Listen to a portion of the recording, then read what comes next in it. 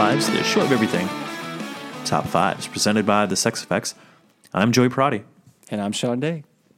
And folks, tonight we have a comedic, action-packed program for you. I'm so goddamn it excited. But before we get to all the excitement, Jonathan, how are you, my friend? I can share your excitement, Joey, and I can feel it. Yeah, it's fucking through the palpable airwaves right now, dude. Jesus. I'm doing good, man. Just Good. Fresh off. I was at The this boat? Yeah, fresh off the boat, y'all. I was fresh off this youth retreat that I went to this weekend. I've been playing some music and lending out my musical talents to kind of the worship scene these days. Oh. Yeah, and I don't know. Do they it was worship cool. you? Because I worship you. No, the music was for other things, but it was interesting, man. It was really quite refreshing too at the same time. It was nice to kind of be in a place that was kind of remote and had like no cell phone service this weekend, so it was That's kind of cool. Kind of cool to like separate from the real world every now and then and To disconnect. y'all. So Yeah, it was wonderful, cool, man. I had a good time, and it was cool being able to also just kind of see the influence of music in other ways, and yeah, man, had a good time, and it's Monday, and I am feeling so full off this Panda Express that I just ate. So disappointed. You're 30 and you ate Panda Express. Oh man, and it's you been a deserve minute. fucking whatever happens to your toilet bowl. You deserve all of it. It's been a minute, but I will. Yeah. I will hopefully make it through the podcast. I think you're gonna be okay. Joe, how was your weekend, dude? It was all right, man. Yeah, what happened? I had dinner with my folks Friday night. Saturday, I don't remember. So it must have been good. No, I went to the movies with my dad. Me and my dad went to the movies. Saw 1917. Hey, Highly recommend it. Go see this in the theater. You have to see it on the big screen. It's powerful. It's emotional. It's moving. I'd rank it right below Saving Private Ryan, to be honest with you. hey, wow. Yeah. So that was cool. Ordered a really good burrito Saturday night. Man, burritos. Yeah. What'd you order California burrito from Celia's by the beach. from? Kisses fingers, just so good. And then Sunday's a fun day. I did chores. I kept it low. I had breakfast with my Uncle Mike. That was lovely. I had such a great time cool. seeing him. We went to Joe's because that's where we go. And that was, it was probably, the highlight. And yeah. I love it, dude. Went to a little Oscar party last night. Got there late. And yeah, man. Did you end up In watching fact, the Oscars or? Yeah. Yeah. I saw them. I think I got there when they were announcing like best actress, I think. Gotcha. So, but I did like, I would watch them announce it. And then I don't give a shit about the speeches. So that's when I would go and drink my beer or my Jameson or whatever. And, but let's talk about the Oscars for a second. yeah. Because history was made last night. I've said on this program many, many times, and I stand by it. The Oscars they're meaningless. They're meaningless. If you get worked up over these awards ceremonies or whatever, you're just the people who created them are laughing at you. That's the thing. They were created to get actors and filmmakers to do what the studios wanted. That's the only reason they exist. Having said that. Yeah. Parasite won not only Best Foreign Film, it won Best Picture, deservedly so. You know me, I'm all about The Irishman, but this movie absolutely deserved to win Best Picture, and seemed like it couldn't have happened to a nicer guy. Bong Joon-ho, the director. Yeah, the director, right? Didn't he win? He racked up 4 Academy Awards. It's he's tied with Walt Disney Damn. for the most awards in one ceremony. That's big. So it's Wow. like a 67-year record or something like that. So it's wild. Yeah, dude, that's so crazy, man. And that is, just seeing by the response and the amount of people talking about, the Oscars or the Best Picture nomination. It's it is It's quite the first time a historical, foreign language too. film has won. Yeah, that's very It's big. wild. Man. It's really crazy. And I tweeted out as soon as that happened, like, holy shit, the Oscars are relevant. Yeah. Yeah, it was. Have you seen Parasite? You know what? There are probably a bunch of movies on the Oscar nom list that I have not seen, and I have been recommended Parasite, but I have not seen it yet. Oh my God, but it's so good. Now, it's of so course, good. I'm definitely interested in watching it. And is it still in theaters at the moment? I believe it Or- is. I believe Okay. you can check it out in the theaters. It's around here, so it must be out in LA. Yeah, I would actually think if they won, maybe they might even do a more A of a re-release. re-release or a big. I heard he was going to re-release it in black and white. Actually, Whoa, yeah, That's crazy. Which Okay. would be cool. Yeah. Any other? I didn't get a chance to really watch it. I kind of share your same feel on a lot of the award show stuff. Like, Yeah, I usually kinda Joaquin gloss took home best actor. No surprise there. for the Joker. Which I was surprised at The Irishman, though. Not they get one they were- award. I got shut out. One, dude.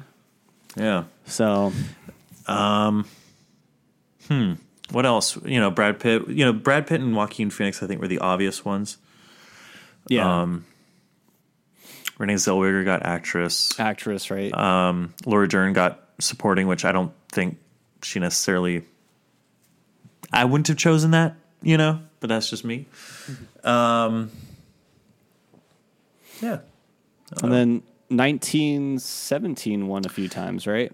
It got best visual effects, probably best editing, I think. And then I think sound mixing. I think they got sound mixing too. Probably. Yeah. It Or seemed was like that Ford versus Ferrari? Or there's two sound Yeah. awards, technical sound awards. Yeah. I think it was sound. I think it was sound mixing. But yeah, don't quote me on that one. The categories are a little. Yeah, there's a lot of different ones. It won best cinematography, best sound mixing, and best visual effects. Got you. Roger Deakins. Man, that's crazy, dude. I Yeah. always He's- admire the. He's amazing. Yeah, I always admire and then especially being a sound engineer myself. Yeah. It is incredible how much goes into the kind of I know there's the visual side and the editing and the cinematography and all that, but also the audio and the sound design and And it's just as important. It is, it really drives the story, where those characters are at, like all those different things. So in film school, they said, you could have a shitty looking movie, but as long as it sounded okay, it's fine. But if you fine. had a great looking movie, but people couldn't hear it, you're fucked. yeah, So it really does come down to sound. And you would really appreciate the sound design and mixing and everything in 1917. It's a masterpiece. dope. I'm actually So if I have some, like you've recommended that movie a few times to me, and I would actually really would like to go out. It's been a minute since I've been out to the movies too, so I would really like to go out and watch. it had been a minute for me too. I think Star Wars might have been the last Same movie here. I'd gone out to see. But yeah, you have to see 1917, and you absolutely got to see Parasite. Yeah, And it's not a movie that I can describe to you without giving everything away. Yeah, and I think that's why I'm now obviously my curiosity is piqued, and I am interested to see the movie for what it is. Not really reading about it. I've just been recommended it, but not really knowing too much about it. So I am pretty stoked for. I try my best to at least any of the nominations. I try to see some of those movies even after the award shows. So, Yeah. I went in completely Joey, blind, where'd and I you was so go? happy that I did. Shit. I can hear you. Can you hear me? Oh no, Joe. Oh, there you are. There you are. Hey, bud. Hey, bud. You We're disappeared good. for a second. I'm still recording. I know. Hey. Yeah, me too. But yeah, I went in completely blind to Parasite. I was very happy that I did. So I encourage you to do the same. Cool, man. Yeah, if there's any showings, Forget your around glasses. Here. Yeah, I'm sure there are. But yeah, Academy Awards happen. there we go, man. There we go, man. Yeah, Joey, that's the big news. This kind of segues into my top 5 tonight because Does it now? Does it? It talks about we talk about a lot of movies on the show, and We don't talk about that many movies. I don't know. I was thinking like, there's a lot of different. Obviously, there's a lot of different departments and working parts to having a movie and the studio behind it and the people behind it.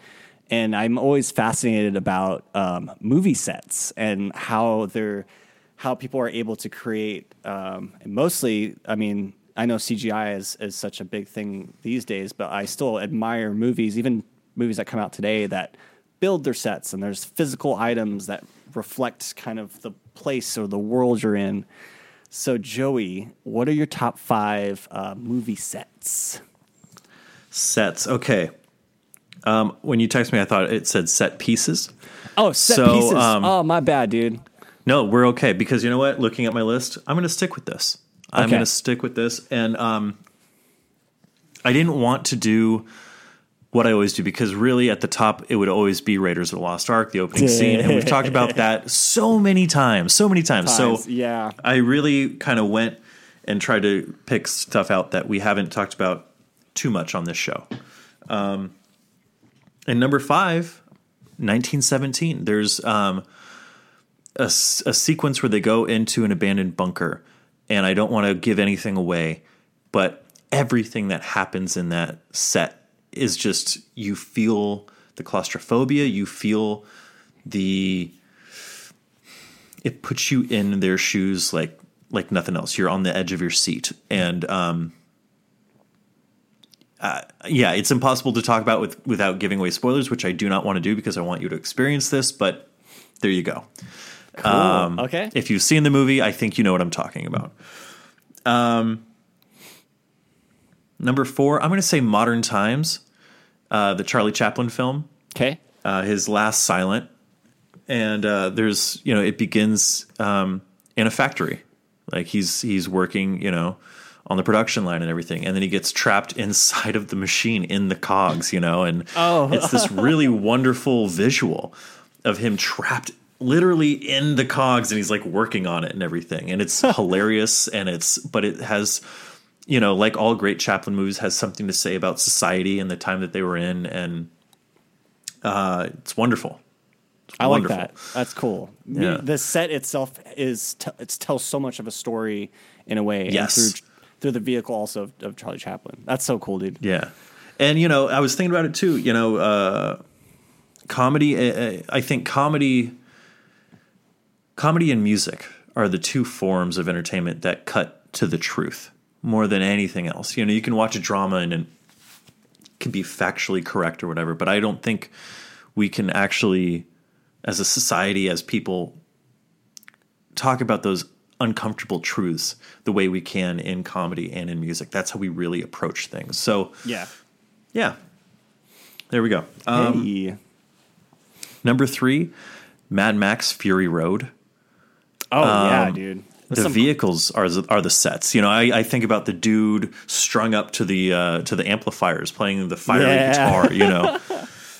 I mean, but everything like real in that movie, props, dude. Like that was everything. Everything was built like that, dude. It's so crazy. It's fucking amazing. So, everything you see in Mad Max Fury Road is a set. Everything in that movie is just incredible. Number 2, I'm going to go, and I guess this is the only one that kind of fits more in the set piece, but I think it's a set unto itself. Saving Private Ryan, the D-Day, the beach. Yeah, dude. It really is an accurate portrayal of what happened, and it puts you, Spielberg uses all of his tricks, the shaky camera, really putting you in the shoes of the soldiers, and yeah, big time. And the way the sound mix fucking happens, and then everything kind of is disoriented, and it's incredible. It's really incredible. So I guess that could be kind of a cheat, but I think it's so memorable. Yeah.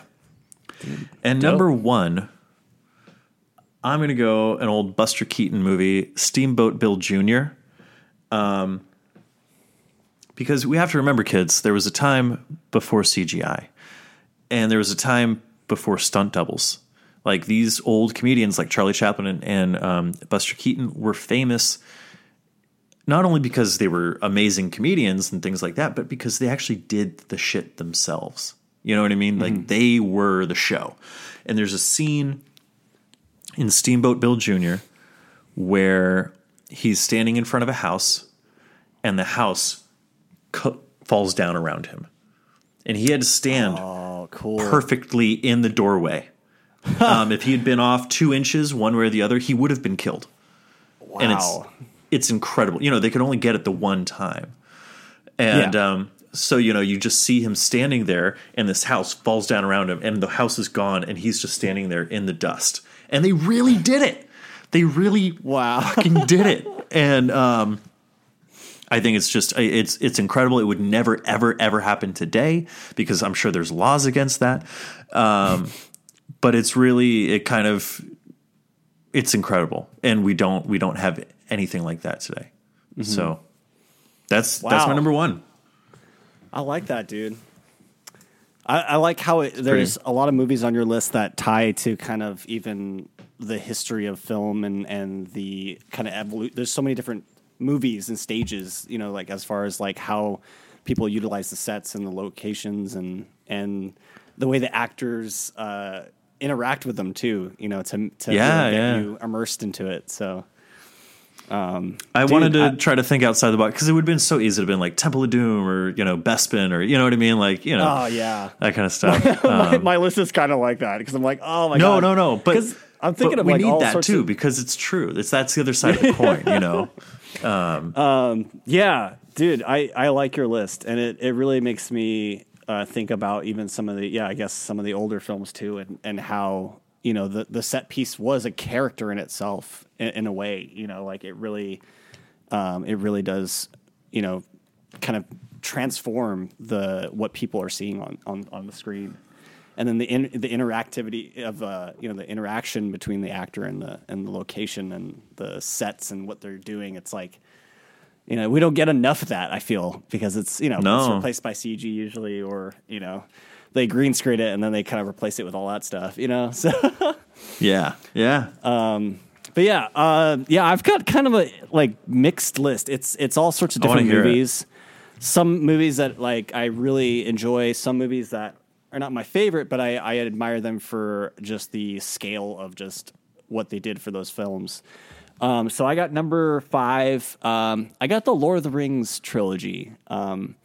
I'm not the biggest Lord of the Rings fan myself, but just I think Weta Workshop did a lot of the miniature sets, and it was amazing. I saw a video on kind of like special effects in movies recently on YouTube, and they were talking about Lord of the Rings and how most of the kind of scenic shots were all miniature sets. And, there's small things like, people that they would CG in there or whatever. But majority of the things that you're seeing there were physically built and kind of scaled out to look like these gigantic structures. And then there's a lot of the Hobbit, where they lived, the village. They built those into this kind of, it's just such an interesting design that they made. And they were able to find a way to even, because the hobbits are small, like dwarfs, I guess. And you have other characters. So there's a scaling thing they had to do. And they did a little bit of kind of movie magic or whatever, illusion. But they actually legit built like, smaller halls or whatnot. Yeah. So I don't know. Lord of the Rings, like I the amount of work they did with the Weta Workshop in creating a lot of those structures it's just incredible to like think of the mass scale and just the way that they were able to incorporate that to build this kind of world within these 3 films. So. And not only the work that they did, building those sets, but also building the matte paintings behind it, because it's a very old film technique, right? Of kind of tricking the camera eye to, it's that's a background, but it looks like, there's this whole world behind, Yeah, they really were able to capture that, and it's great to see. Like, I know these films. Now I think these films have come out. God, I don't know when they came out, but a couple of years now. It's been, I think, more than a decade. Lord of the Rings. It's been. I want to say they started coming out in 2001. Yeah. So I mean, even for that time, it was great that like I guess Peter Jackson and the rest of the crew were able to still take those kind of traditional techniques for film and deliver that, and I think it garners a better result because it just looks so real when you look at it. Lord of the Rings for number 5. I'm going to go number 4. Not the biggest fan of these movies too. I mean, but the Harry Potter series. Okay, you're just fucking twisting the knife into my back, aren't you, right now? I'm sorry, dude. Son of a bitch. But long story short, kind of similar to Lord of the Rings, using on-set locations, cathedrals in England, and also building these kind of sets again to transform and tell the audience about this kind of world of magic and the kind of small little differences versus the real world or whatnot. And I think again, it's like a world building thing, and I think they were able to really nail that with even just the smallest details. One set that I really remember the most is the Ministry of Magic, and it's kind of like the government of the magic world, and a very elegant building, and there's just these different rooms, and they were able to build like almost like a scaled version of it, of the main kind of hall. So again, kind of like Lord of the Rings, they were able to really build physical sets and really have the characters kind of live in that set in a way. So Harry Potter for number 4. Great.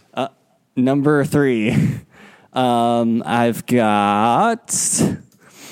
We got here. I'm gonna go Star Wars, dude. I feel like a lot of my sci-fi love goes back to Star Wars, and my kind of first experiences with like movie magic and movie sets is kind of Star Wars, dude. Because sure. They especially with Lucasfilm and Industrial Light and Magic, like being able to build these sets and use these techniques to make it look like you're in space.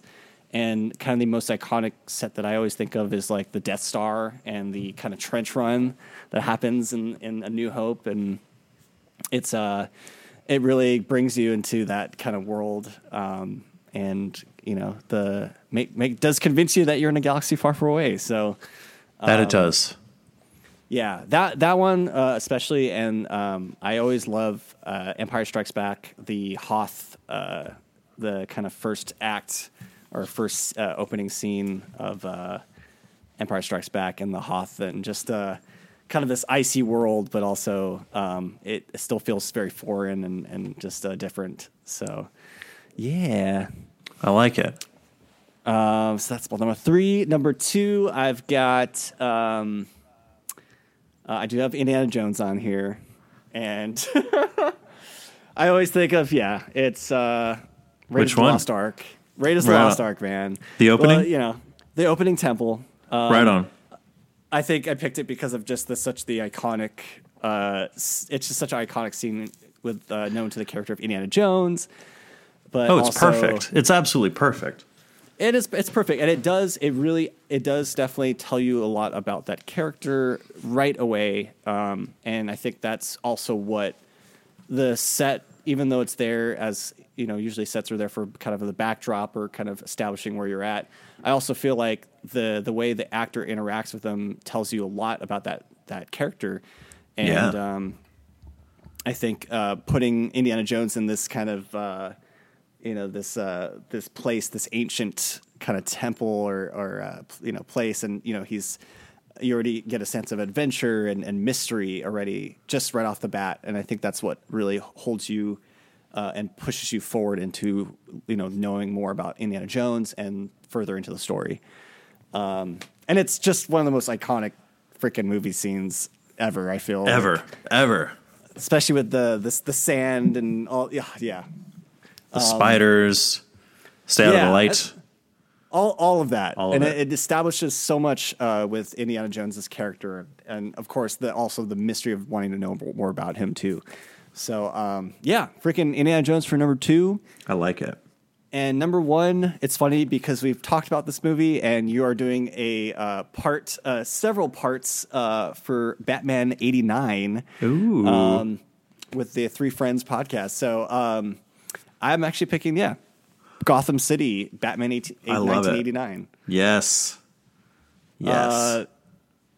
It's been a while since I've seen this movie, but the one thing I remember the most, aside from Batman and Joker and all that, is Gotham City in this movie. It's just so, especially we've seen different kind of versions of Gotham City, in the comics and even the movies that are coming out these days. But there was just something very unique and funny enough gothic about the Gotham City in this movie. And it had this, I don't know, it had so many different things. It had this kind of darkness and grime to it. And but also a weird elegance to it. I don't know. Exactly. Yeah. And it's Anton Furst is the set designer. And it's his masterpiece, It's really something special. It's really something special. It always it always strikes me when I see the movie and just like that's the one thing I always kind of remember the most is the way it looks, and it really does kind of, again, even though I've seen it and it really does get you in there and really transforms you to Gotham City. Yeah, and I really like that version of Gotham City. Like I think in the last Batman, I don't know, was it Justice League movies? Like it's literally just a city. There's nothing. And like Nolan's is kind of similar too, but at least there's. I felt maybe with like the Nolan series, is more so the community and the people like that are living the same more so like that's Gotham. And I agree with this one too. It's just like it just really establishes the it's a comic book movie, and for 1989 and having that it's also like it was so it was kind of a bold move. I don't know, just it was such a very much thing. But maybe that was something like as far as comic book to movie, and maybe that was the thought process behind it too. But again, it's still one of my most memorable kind of movie sets or scenes. So Gotham City. Wonderful. Yeah, brother. I had a lot of these running through my head. Raiders would have been my number 1. I had the underground of Cloud City, and I had Axis Chemicals from Batman 89. But I was like, we always talk about these, and I want to talk about something different. And I was really hoping that you were going to have these on your list. I'm so glad that you did, because we still got to talk about them, and we got to talk about some things that have never even been. Steamboat Bill Jr. has never been mentioned on our show before. So I think we did a good job. I love your list. Always learning too, man. Always learning. I love your list, except for those 4 and 5. Fuck that. I'm going through a hard time, people. I don't like being reminded. No, that's great. That's a good. I got to see the miniatures. Well, they're not fucking miniature at all, but of the Harry Potter, because I did the stupid Harry Potter tour in London. The Wonderful World of Wizardry, or whatever the fuck it's called. Oh, there's it's the Warner Brothers studio tour, and they have the whole set of the outside of the Hogwarts, and you walk around. Right? It's gigantic, but it's a miniature. And that's so crazy. Yeah, it was cool.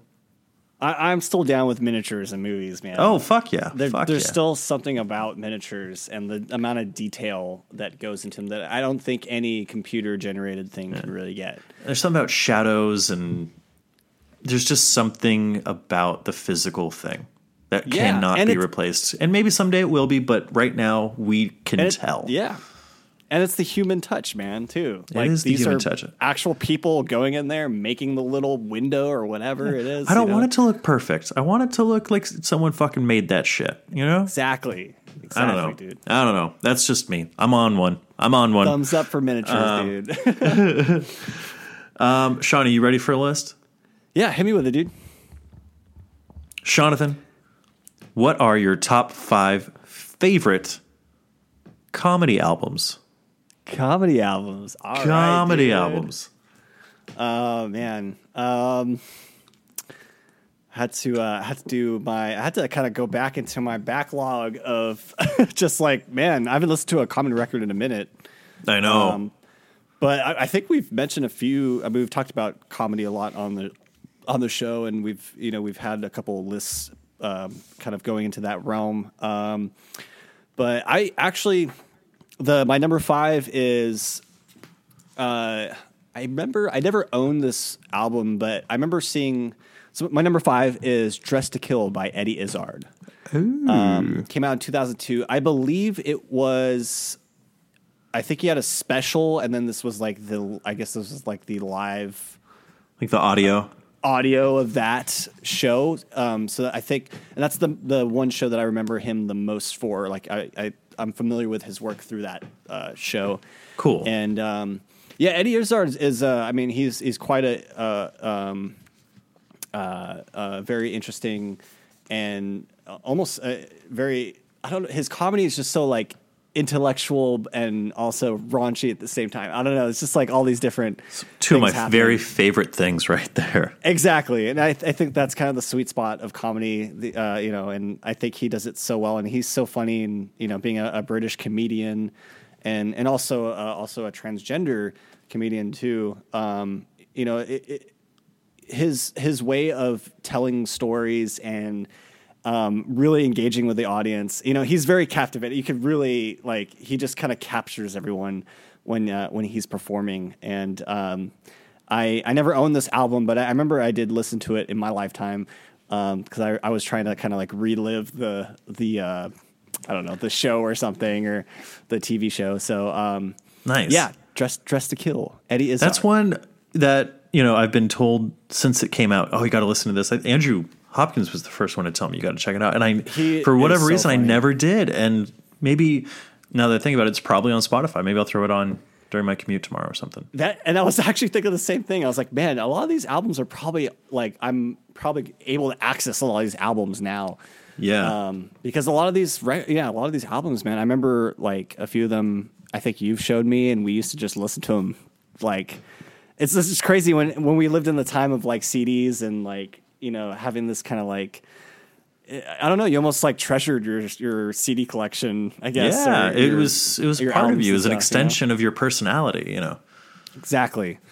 So yeah, 5, Eddie Izzard. I've got number 4, Party by Nick Swardson. Party. Oh man, that's a great album. Party. I can't believe I didn't think of that one. Yeah, that's great. Yeah, Nick Swardson, he's super funny, man. And I feel like I listened to this album maybe after I kind of saw him in some movies, or in the movies, and I knew he was a comedian or a stand-up comedian, by heart. But my exposure to him was through kind of the films that he's been in, and he was in Reno 911 and all that stuff. And yeah, he's just so interesting and funny, and in the title itself, Party, there's just a lot of really weird, obscene jokes in that album. And I don't know. I think this record was a perfect kind of encompassing of his humor at the time, and just the type of jokes he was saying. And yeah, and I still find them really funny. I think I watched a comedy half hour of him just recently, and he's great. He's still pretty great. So Yeah, Party, Nick Swartzen. Wonderful. Some good skits on there, too. Good call on there. I like it. Let's see here. Number 3, I've got, man, the late, great George Carlin, man. You Are All Deceased. That's your favorite Carlin? Yeah, I remember listening. He's so angry in that. I think that's why I love it so much. Yeah, you know what? I was kind of perusing some Carlin, and I don't own any of them on CD at all. But I was just kind of listening back to some of the jokes and everything, and it is kind of at the peak of his, like, man. It's just George Carlin, man. It's just saying it how it is. And I think what happened too is I think that was like his first special since his wife had passed away. So he was like extra angry. He has a great bit about kids in that one. You know, everyone help the children, save the children. What about the children? You know what I say? Fuck the children. Fuck them. They're getting entirely too much attention. It's a perfect, like, you know, at that time, you know, he was, for sure. His comedy was so, like, anger based, but it, weirdly enough, that's what I always liked about Carlin is the kind of subtle truths with a lot of his jokes, where it's like, you know, like, man, this is how I feel about it, and you know, this is how he, you know, views certain things, and you know, some stuff is just like, yeah, I get it, like, you're totally right. Why are people like this? You know, it's very subtle observations on the human condition, I would say. So, and I think George Carlin, being the angry man that he is, that's the best way he can deliver it. So this is true. You know, I mean, I love Carlin so much, and this album actually was too angry for me. Yeah, I could see it, and you know what? My exposure to you probably have more of an exposure to Carlin than I do, and there are a couple other great albums that he has out, and I don't know. Maybe this is the most I remember of Carlin is this angry dude. I forget who got it from. It was like a Secret Santa type gift, and someone like maybe in our youth group or something like that gave it to me, which is not an appropriate gift. But it was my first Carlin audio CD. Like, I'd seen Complaints and Grievances on HBO, and I wore that record out. But I mean, that's a tough listen, you know. I think maybe that's why I picked it. It is. Like, I like it. It's interesting to, like, man, this is like, this guy is just going for it, you know. And but yeah, it does make me now curious. Because I have yet to listen to all his albums in their entirety, so it does make me want to broaden my scope of George Carlin as a comedian, and you know, kind of getting deeper into his discography. But yeah, George Carlin. I like it. I'm glad he made your list. Yeah, man. I mean, his comedy albums, man. I feel like he was such a big. Big influence on comedy, and he had quite a career too. I mean, it's lasted. He released a bunch of stuff too as well over the years. So from the '60s all the way till his death in 2008. Yes, sir. So that's my number. Was that 3? That was 3.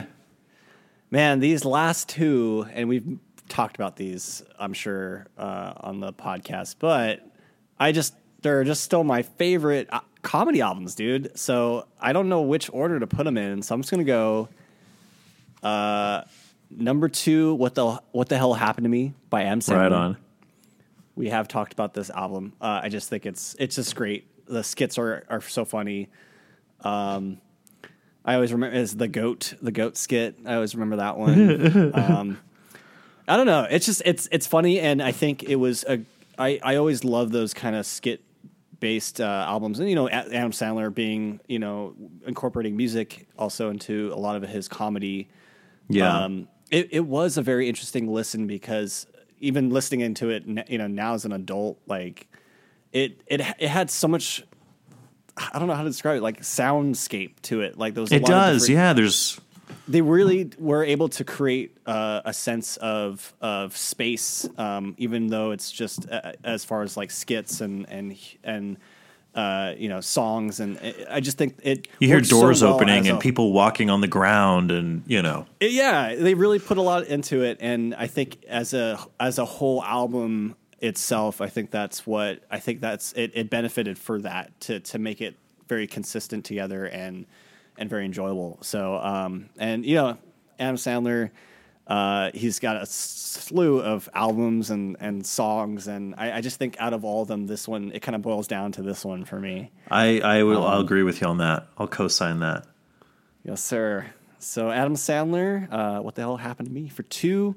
I like it. And number 1, I have actually a close relationship on this one. Joey has introduced me to Robin Williams' A Night at the Met in 1985. I remember you used to play this record for me all the time, dude. All the time. And it is probably one of my favorite Robin Williams, like just all Robin Williams. It's so good. All sorts of things. He's just on fire. He's on fire, man. And talking about all sorts of. I mean, like there's kids, drugs. All different things happening in this, and he wraps it all up in such a beautiful way. Exactly, man. And then you're right. It's Robin Williams just going at it, and the way his comedy is, and the way he delivers it, and it's like he's just constantly going. I always felt like there was never any lull moments. Like, I know there's moments where, you can kind of simmer it down and kind of the dynamics of the performance. But at the same time, he just had so much energy and so much to say. And I think that's what made it so engaging, just hearing him just keep going. And I don't know, it's the most energetic and kind of like engaging comedy album I can think of. And I know it's a live performance, his Night at the Met, and it just perfectly captures, especially coming out was like 1980, 85, like 85, I think, yeah, 85. So it's like being that time and that time of his career, he was just on fire, dude. So he was incredible.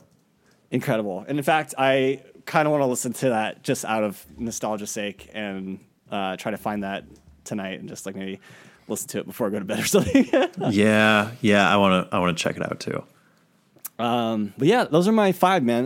Some of them are mixed, kind of comedy, kind of performance live albums. Some of them are kind of concept albums, but overall, I think those are the ones that really stick with me. So very good list, man. I like it. I like it a lot. I'm really curious to hear yours, man, because I feel like you're kind of responsible. For a lot of the comedy I was exposed to growing up, man. So that's an honor. Thank you. That means a lot from you. Interesting. Right on, man. So what are your top 5s, dude?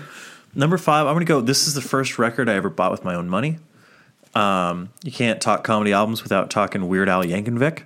Man. Running with Scissors, and it may not be his best, but it's the one that I played the most because it's the first one that I bought. And, he has The Saga Begins, his Star Wars spoof of American Pie. There's Albuquerque. There's quite a few. There's so many weird ones. But yeah, I really, and he's a good musician. Like, it's good music too. Like, But yeah, number 4, George Carlin, A Place for My Stuff.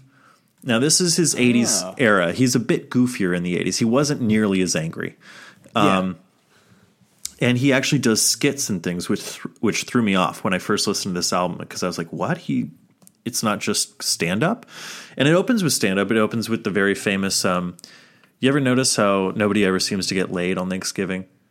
I think it's because all the coats are on the bed, and he does the whole bit about, a place, your house is just a place for your stuff, and, all that kind of stuff. But then he has like really weird sketches. Like he has an interview where he's Jesus Christ coming back. he's getting interviewed as Jesus. Like, Jesus, why did you come back? Mostly nostalgia. I remember that. Yeah, I remember that one. Yeah. What would you want, Jesus? A Devo hat? I never had a Devo hat.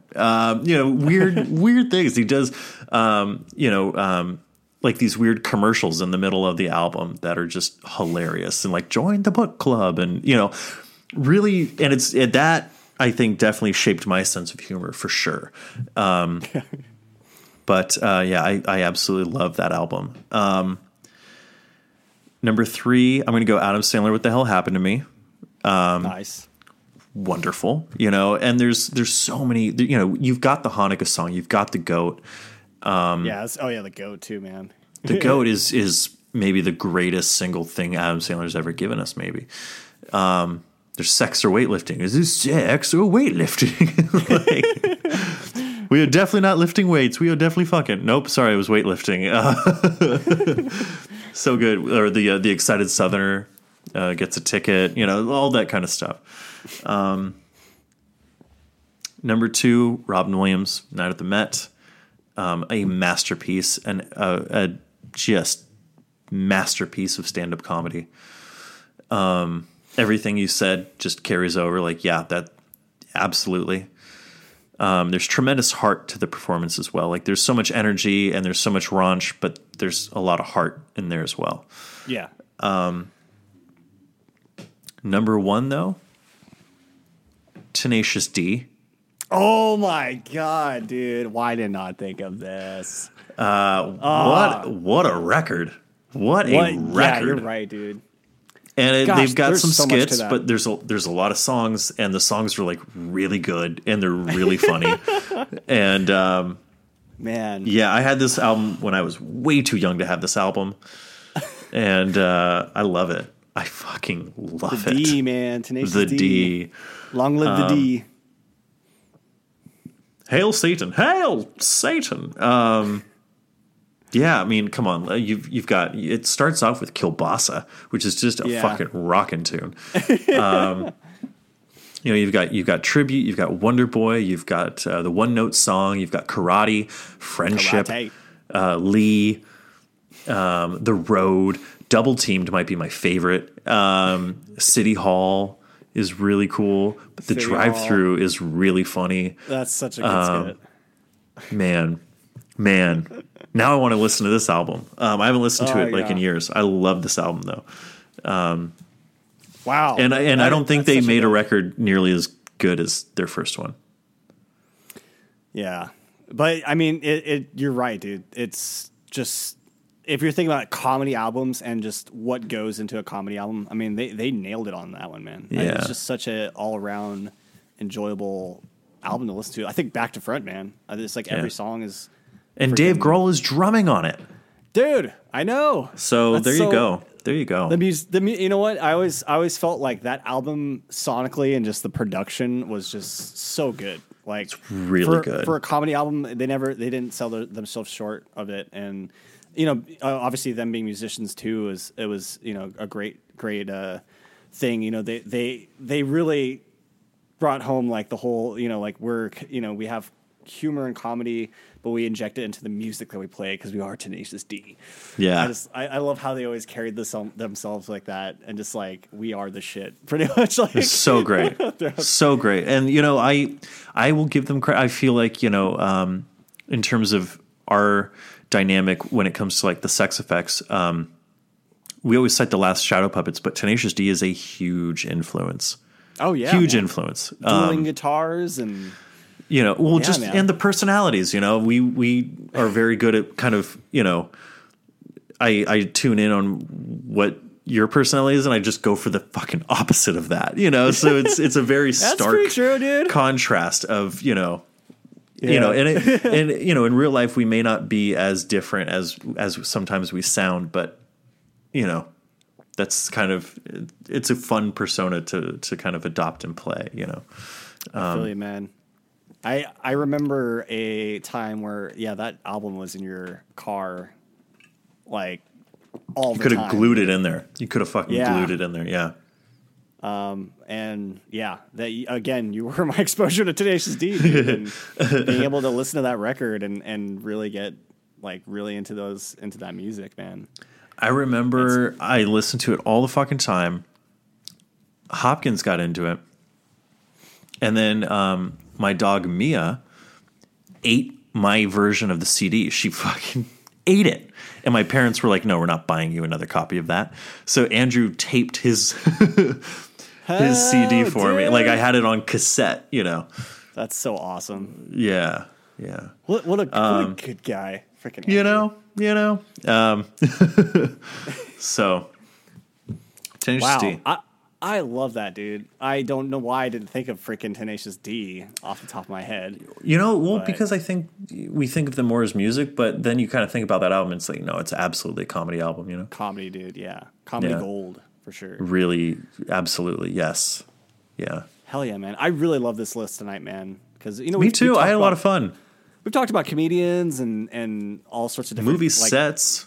All sorts of stuff, man. So I think comedy albums, though, they're very interesting because they do really, you know, they are the kind of good way of expressing, you know, the idea of like the stuff that they're trying to talk about, and you know, it's interesting, man. And then kind of concept albums too.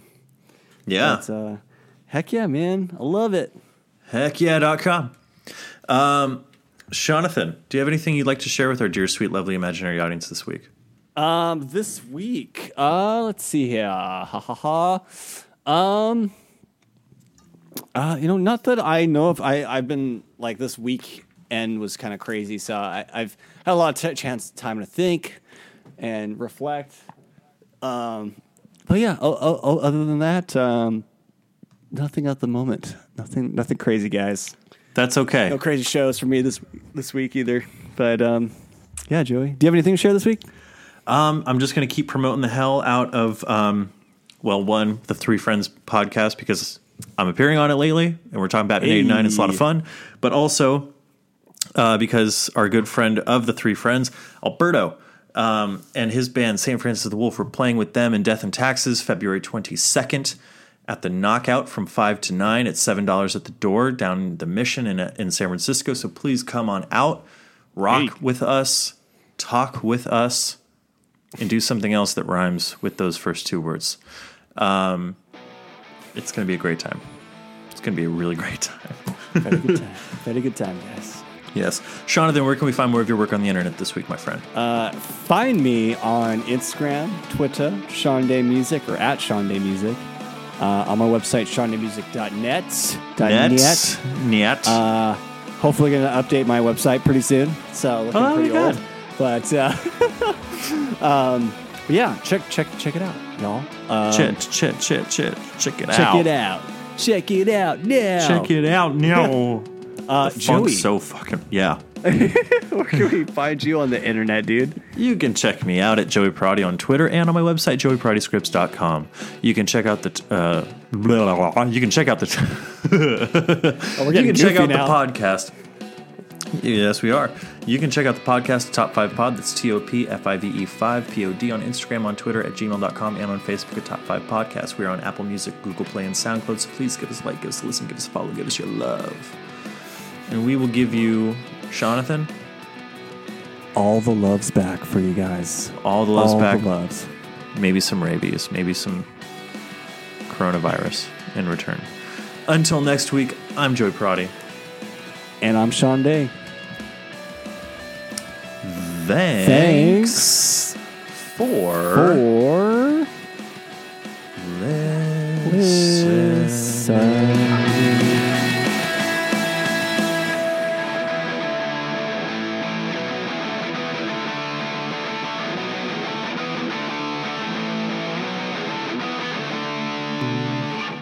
Ooh, like that. We sang that one. Ooh. That was, sometimes we sing.